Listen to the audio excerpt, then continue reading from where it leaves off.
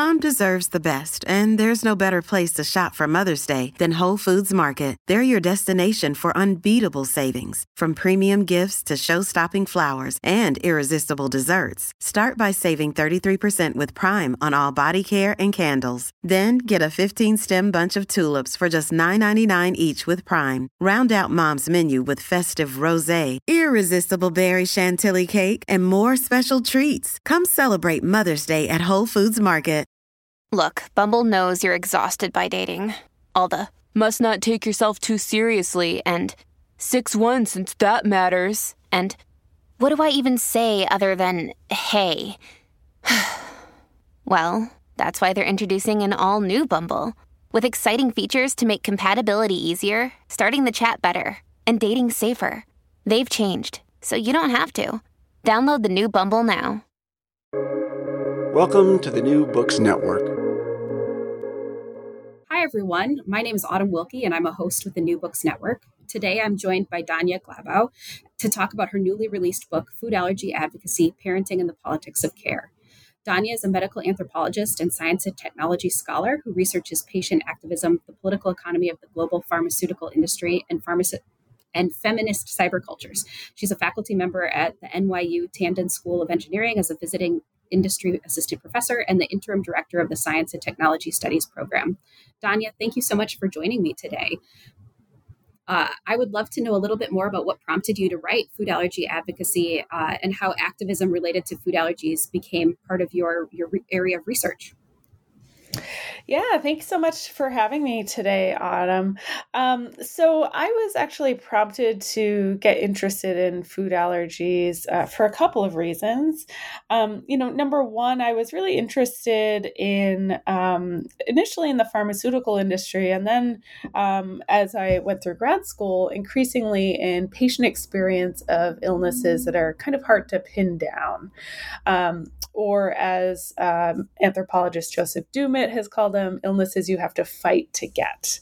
And I went through the process of being diagnosed with allergies myself as an adult. And it kind of sparked some of those ideas for me. The diagnostic process used skin tests as well as blood tests. They didn't say the same thing. So there was a certain element of physician judgment in my own diagnosis there. And then there was also my own patient history, my history of things that had made me feel bad that was also taken into account. And so I thought that was really interesting as I was digging more and more into STS literature on health, really interesting that we often think of diseases as these really discrete objects, things that you can be positively diagnosed with. But I was really fascinated by the way that this process was really iterative and even kind of contested within the process. So that was one thing for my own life that kind of piqued my interest.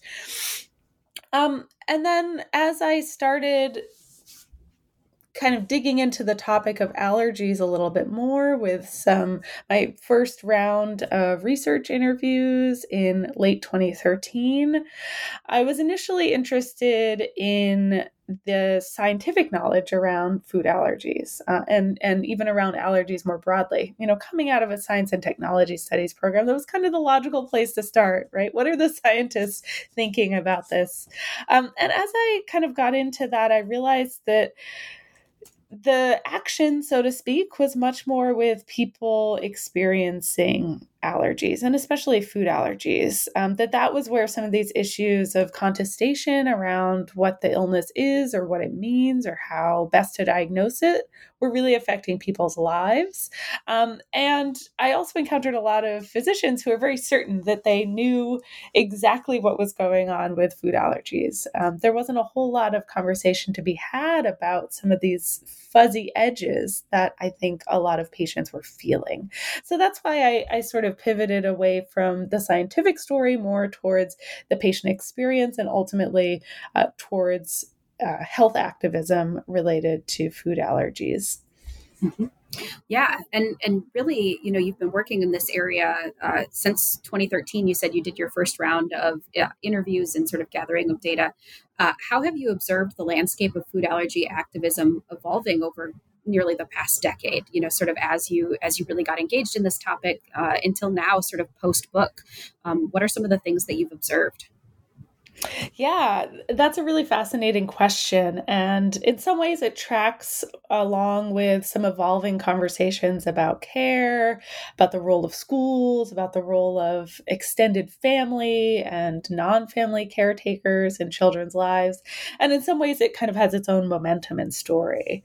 So, for example, one big shift in the last 9 years, almost a decade, is that a lot of the children of the people that I interviewed or the people that I was meeting and talking to during my research, a lot of their children have grown up. They've gone to college or they've gone from elementary school and preschool through middle school and high school. And so one of the things that happened within the food allergy world over this period is that the institutions and the problems that people were focused on really changed. So a lot of my research and a lot of the book really concentrates on what parents were telling me about the experience of having young children with food allergies, elementary school, preschool, even babies. As time has gone by, shifting away from public schools to private universities, for example, there's a different regulatory landscape, different challenges, and also different stages of the development of the children and young adults that really shaped a lot of the concerns. So, whereas a safety concern for a baby or a young child might be about how babysitters handle food or react to an anaphylactic reaction, for college students, there are questions about intimacy, questions about impulsivity, trying to push boundaries, questions about whether those now young adults picked up the skills to self-advocate for safety, for asking questions about where their food comes from.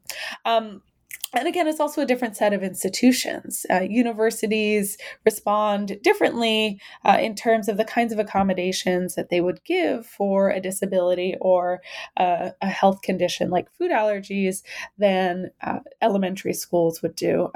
They are more accountable to the young adults themselves than to the parents, for example. And on a campus-like setting, you have different types of spaces and different levels of obligation that a young person would have.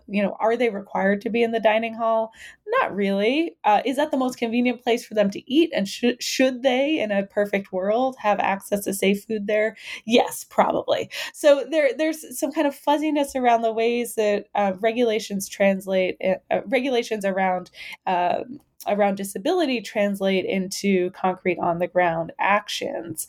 And that's been a big shift. I think in terms of some of the cultural dynamics, I think the COVID-19 pandemic has brought some of the caretaking issues that I read about in my book to broader prominence in the general culture and in the sort of general consciousness, at least here in the United States. So some of the really acute needs around childcare, not only childcare, but an appropriate childcare provider for your child, your family, specific health conditions that your child might have. All of these things have really been heightened by COVID and have been brought to the fore for people who aren't necessarily parents, where maybe they hadn't thought about it before. So it's been kind of interesting to see some of these concerns and struggles around finding the right caretaker that were a huge part of many of the interviews I did, kind of coming to more public prominence in the last couple of years. Mm-hmm. Yeah. And I know particularly in chapter 2, sort of when you're talking about, sort of who's to blame, or, sort of the context of where do food allergies come from? What are all of the sort of like pseudoscience and myth and, like guesses about where this is coming from or what contributes. I know one of the things you talked about is mother blame and sort of the ways that in particular caretakers, mothers in particular, really are pulled in multiple directions in terms of like needing to provide care, being the first person that people might blame if something goes wrong. Can you talk a little bit about some of those pieces that you really begin to go into in the book? Sure. I think the mother blame one is a really interesting one, and this is one that I'm starting to think about in some new dimensions since having a child of my own about a year ago, and then I'm starting to think about in relation to some potential new research questions or projects. I think since having my own kid, I really appreciate to an even deeper extent, right? This pressure that is put on parents and especially on mothers to be perfect all the time, to always have the answers for their kids, and also the kind of competing pressures that people are under between, for example, family and healthcare providers. Right. So that's one of the big sticking points in a lot of the stories I heard during this research is my doctor tells me to do one thing and I trust them, so I want to do that. But my mother keeps trying to feed my kid peanuts or milk, or doesn't check the labels, or doesn't do X, Y, and Z that I request of them, that my doctor has told me I need to do.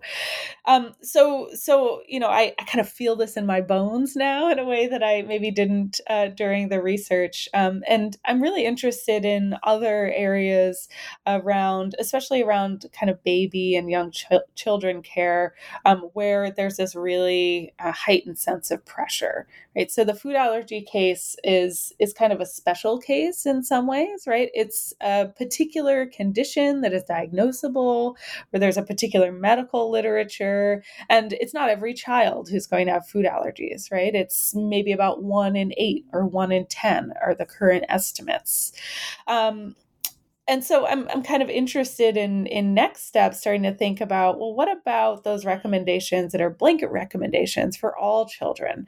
How are those affecting parents in terms of feeling a certain amount of mother guilt for mothers, for example, undermining confidence, or conversely, another thing I talk about, the kind of flip side of mother blame is having confidence in your own theories and your own experience, and kind of coming up with narratives or explanations that are different than what you hear from your doctors, right? Are there points in the caretaking adventure, let's say, where the pressure and the feeling of failure is so heightened that it becomes a kind of common point for people to work with these alternative narratives or explanations. So that's something I'm really interested in right now, kind of extending some of what I found and some of what I write about in the book.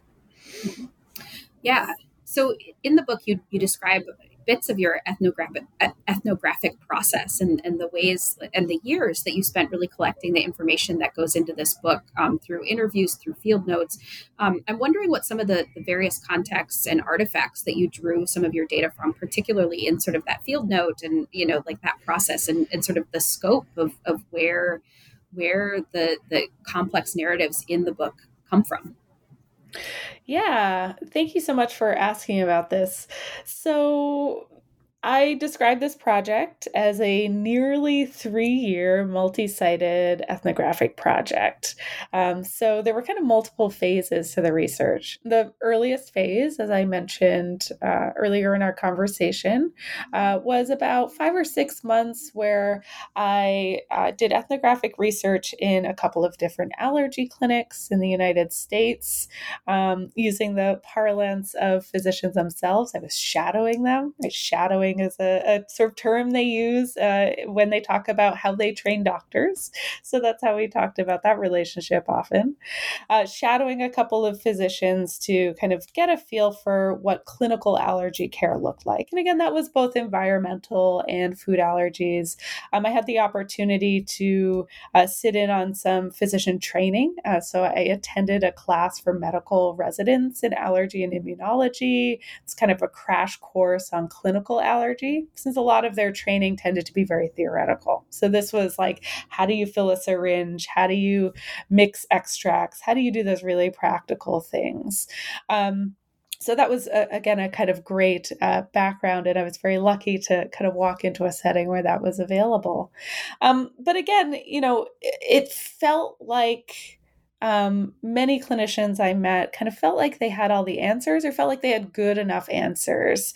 And the kind of more contested area was with some of the patients that I was starting to meet and starting to talk to. So the kind of next phase of my research was um, reaching out to parents who were kind of leaders in the food allergy advocacy space. So, food allergy advocacy, as I kind of think of it and as I encountered it ethnographically, is a kind of diffuse network of parents, mostly mothers, throughout the United States who are advocating for their children and the needs of food allergic children in general at a variety of levels. So that could be working with a local school on an accommodation plan for their own child, or kind of giving advice to other parents in a local district on how to get appropriate accommodations. That could be, at the time, getting involved in stock epinephrine campaigns at the state legislative level. So different measures to make epinephrine autoinjectors like the EpiPen more available in public spaces like schools and restaurants.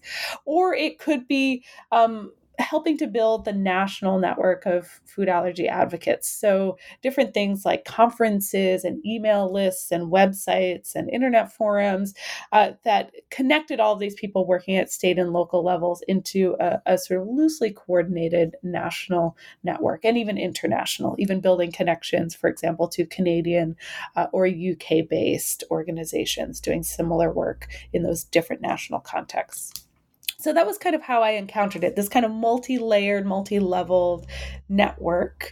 And so my research tried to explore each of those levels to a certain extent. So again, starting out connecting with some local and regional support group leaders, again, mostly mothers, getting involved or building community after their own child had developed food allergies.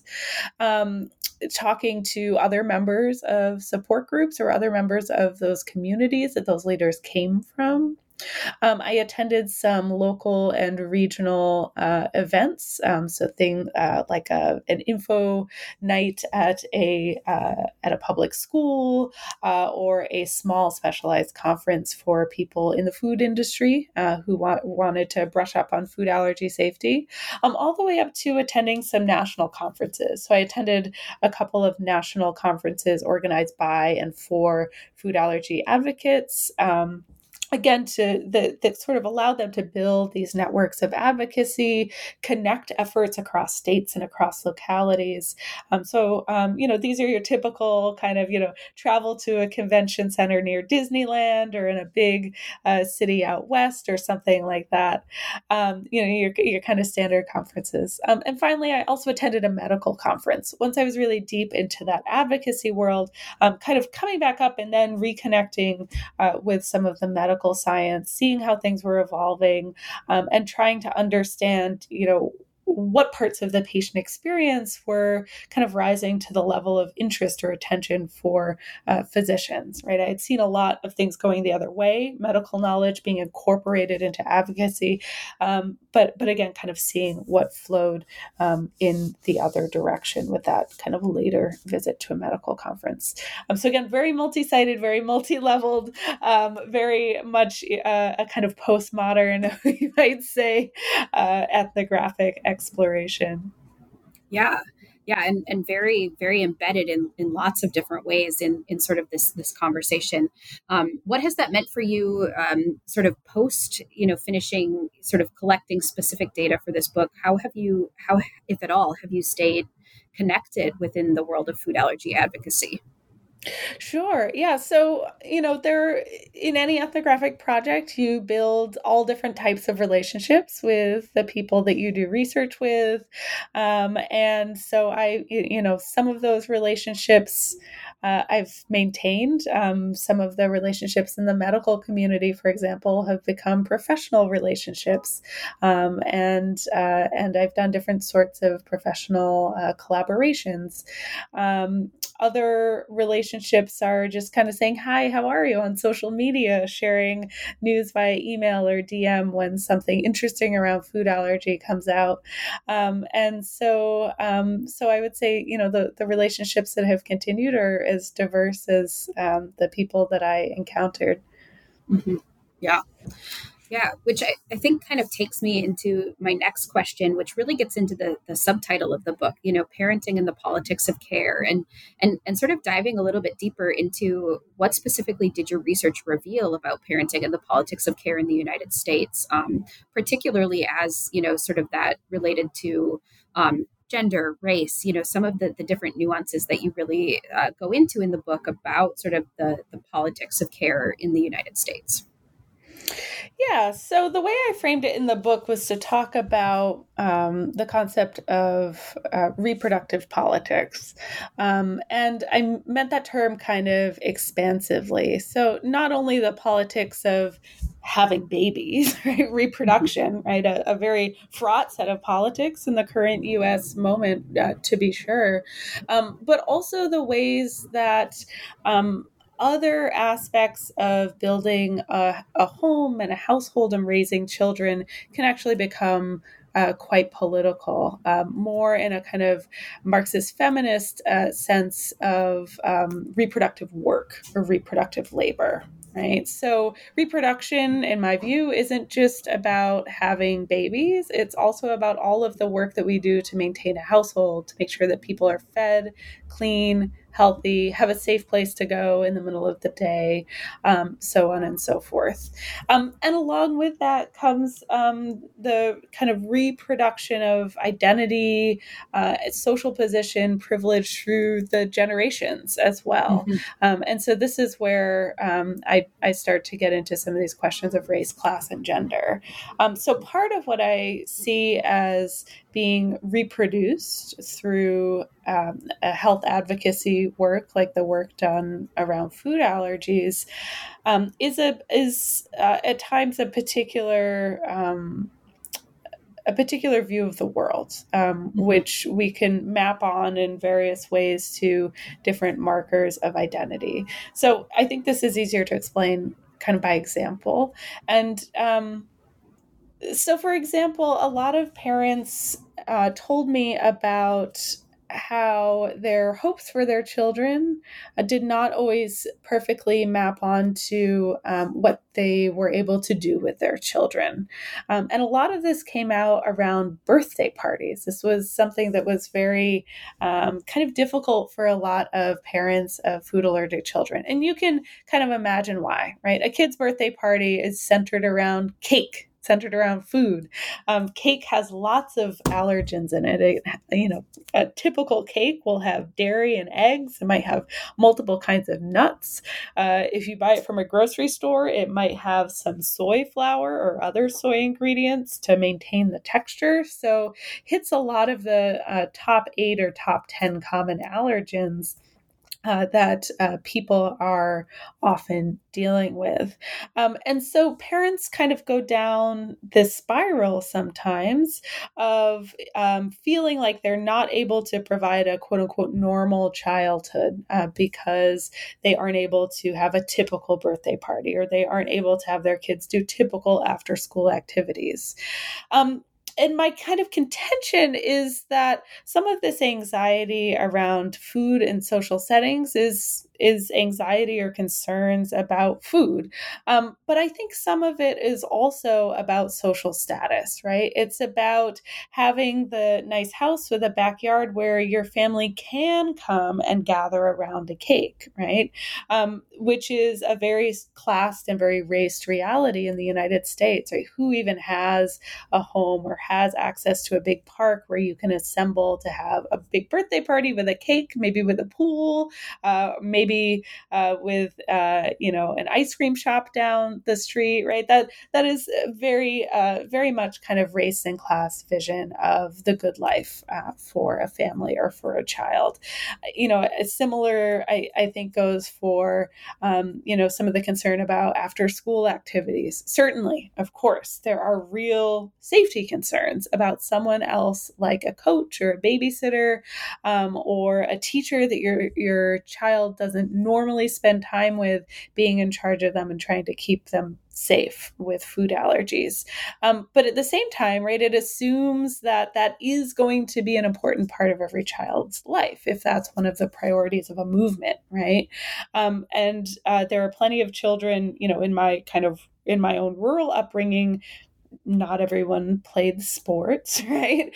There wasn't a big culture of after school activities. You were kind of done with school and then you went home, unless you had a real passion for one of these particular activities. Or we can think on the flip side, right? In underserved neighborhoods, for example, where I live in New York City, part of the push for funding for education is push for after school activities, because there's a lack of access in places like this as well.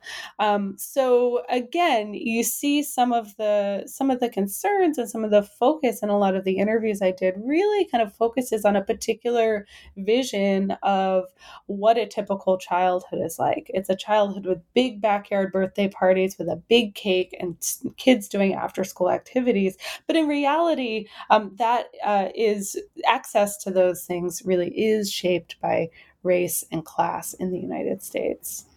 Mm-hmm. Yeah. What sorts of things would you like listeners to know about food allergy activism and the needs and rights of food allergic children in the U.S.? Sure. I mean, I think this is a great question to think about again in our current moment when people are really thinking about childcare, right? And thinking about what is necessary for childcare.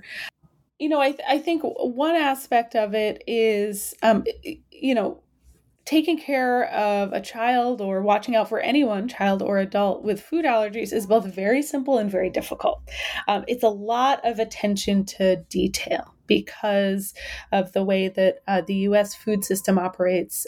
In particular, there are a lot of additives that you might not expect that are in foods, right? There can be milk and soy ingredients in bread, when you might just think that bread would only be an issue for someone with a wheat allergy, for example.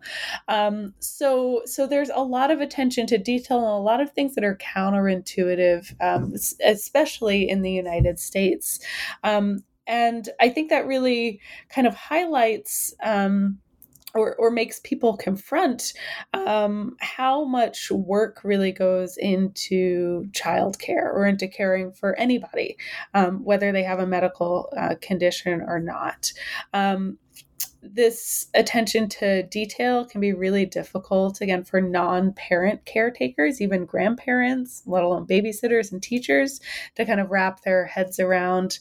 And it takes a certain amount of compassion, a certain amount of trust in the primary caretakers to kind of take their word for the fact that these extra precautions are needed. I also think it makes a great case for why childcare providers are actually highly skilled professionals, right? If they are, taking care of, again, 1 in 8 or 1 in 10 children dealing with a food allergy issue, right? These are really specialized things that even parents might take years to learn and to really internalize. And yet we're kind of expecting other caretakers to pick up on them instantly, right? No, that's a skill, right? That's a skill that we need to have we need to have support for. We need to have professional support. There should be pay for becoming and staying up to date on these types of things, right? And this is just one condition, right? This is just food allergies. Think of all the common childhood conditions, chronic illnesses, disabilities. I think it really underscores how much expertise there is in caretaking. And that's something that, again, the United States is really trying to reckon with at this moment. Yeah. Well, and I think that kind of leads into, and you talked a little bit about this at the beginning of our interview and our time together, but some of the pieces around sort of epinephrine as well, and sort of thinking about, I think there's a lot of narratives in the book where folks are talking about like the decision making about to use it or not use it, and the cost, and all sorts of sort of the sort of decision making related to, or decision making is probably the wrong word, but things related to epinephrine, and sort of some of your area of research around like the global pharmaceutical industry and economy and stuff like that. And so I'm wondering if you could talk a little bit specifically about sort of the medical care for food allergy, and thinking about the costs and the access, and some of the challenges that happen there as well. Yeah, that's a great question. And kind of linking back to your earlier question about what has changed over the last decade, this has been an area where there's been a ton of change. So when I was doing my research, the main pharmaceutical intervention for food allergies was epinephrine, usually administered as an epinephrine auto-injector. So again, that's your EpiPen or your Auvi-Q, two of the main brands that you'll find in the United States. And epinephrine is a very powerful hormone. It also goes by the name adrenaline in kind of common parlance. And what it does is when someone is already having an allergic reaction, it basically stops and partially reverses that allergic reaction. So it's very powerful. It acts in a different way than an antihistamine would do. Antihistamines, in fact, can mask food allergy reactions, and so they're not recommended as a first-line medication. Epinephrine actually stops and reverses the symptoms. So it's very powerful and very important for people with food allergy to have access to this. This has also been one of the drugs that has undergone significant price increases in the past 10 to 15 years. As I write about in one of the later chapters of my book, the price went from $50 or less per injector to auto-injectors by the main companies in the United States only being sold in 2-packs and being sold for $300, $500, even more potentially for a 2-pack, right? So not only do you have to buy more than one in many situations now, each of the injectors in that pack also costs multiple times more than it did when I was a child, right? Or, 15 or 20 years ago. So there's a significant issue with access here. And again, I think this is one of the places where some of the kind of class positioning of advocates and also class positioning of leaders in the pharmaceutical industry really affects what is treated as a problem that needs to be fixed, right? So, there were, when I started my research in late 2013, there was already some awareness that these price increases were happening, but it was not something that was publicly talked about. It was something people would kind of say, person to person, but it wasn't something people were really writing down. I even noticed between, when I was early in my research and then going back to kind of look at sources later on, I even noticed that some, blog posts and written commentary about this had been deleted. So, they're clearly indicating some concerns that there were clearly some concerns about kind of who was listening to conversations and concerns about price.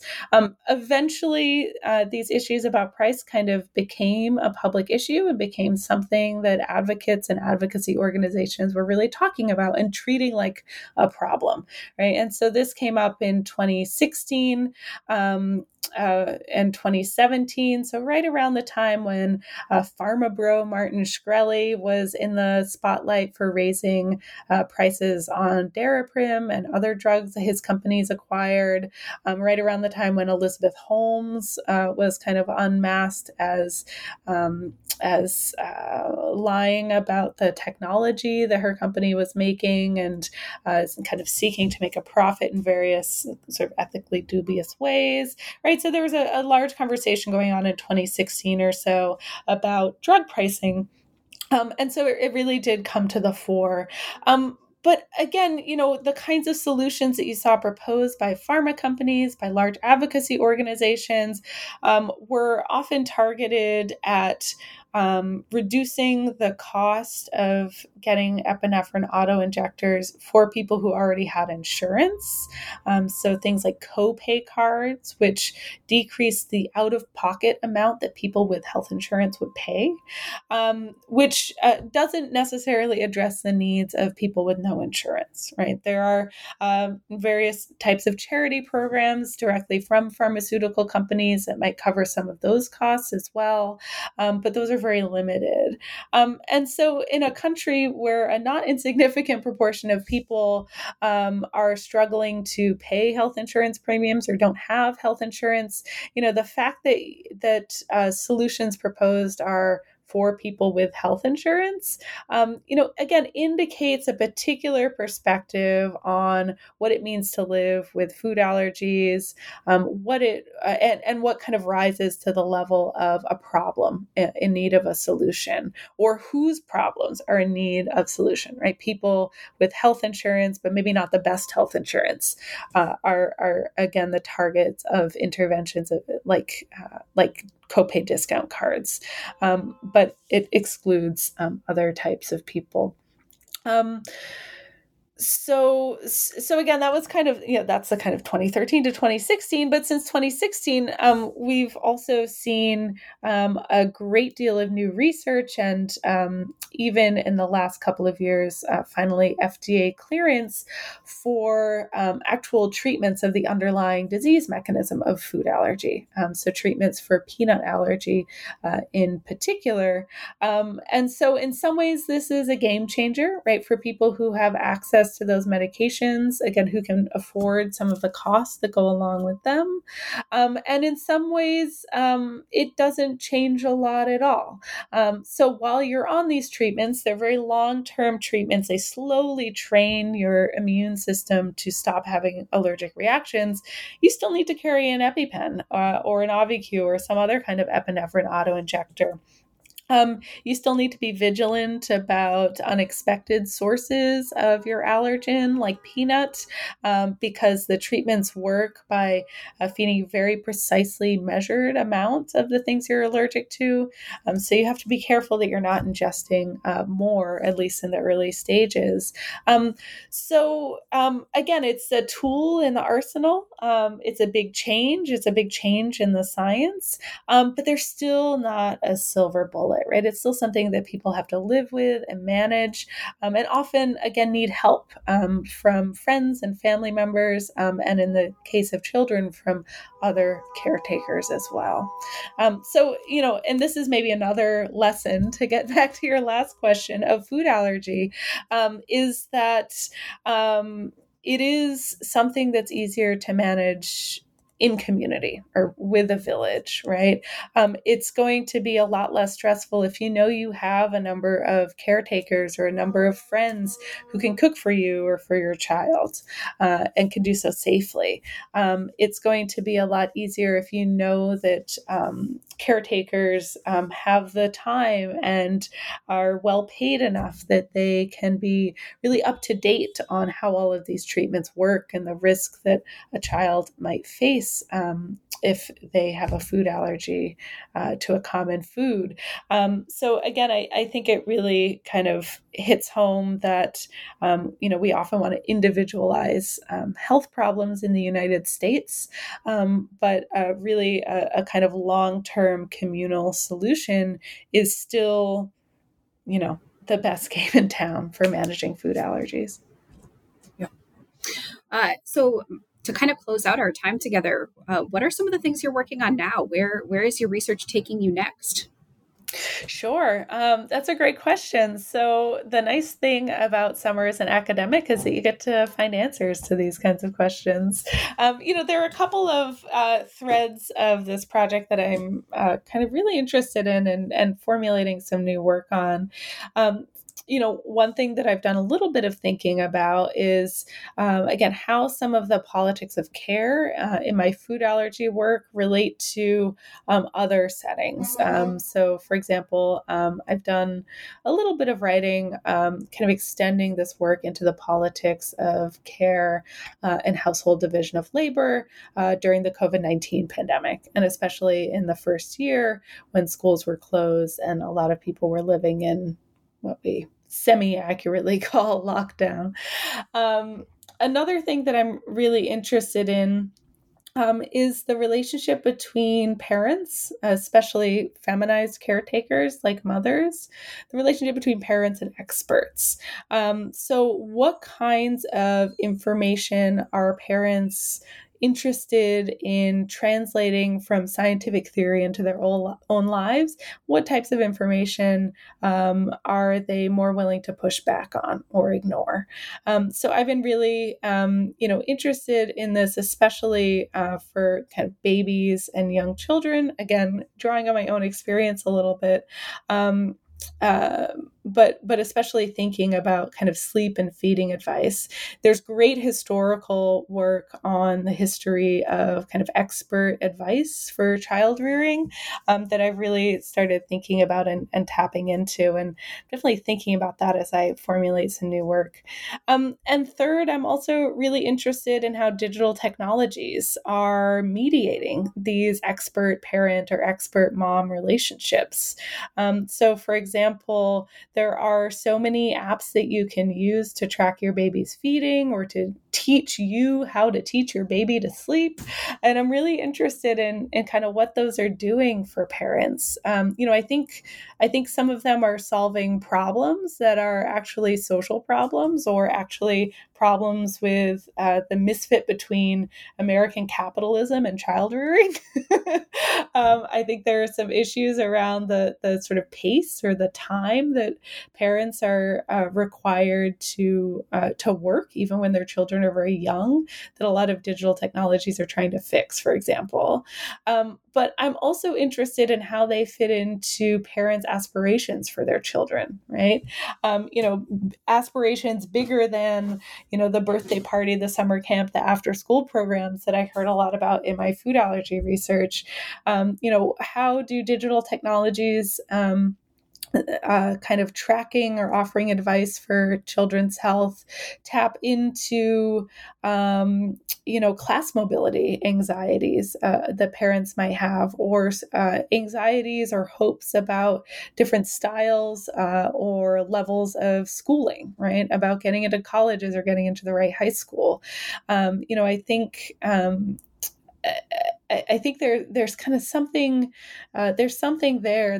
There's something about digital technologies for organizing your child's life that, I think is tapping into some of these larger social anxieties and anxieties about social mobility and education that I'm really interested in finding out more about. So those are some of the things that I've been sitting with and that I am formulating, hopefully, some new work to do later this year. Awesome. Well, at some point in the future, I hope that you have another book and we're able to talk about some of those pieces as well. So thank you so much for your time. And it's been great to talk with you. Great. Thank you so much, Adam.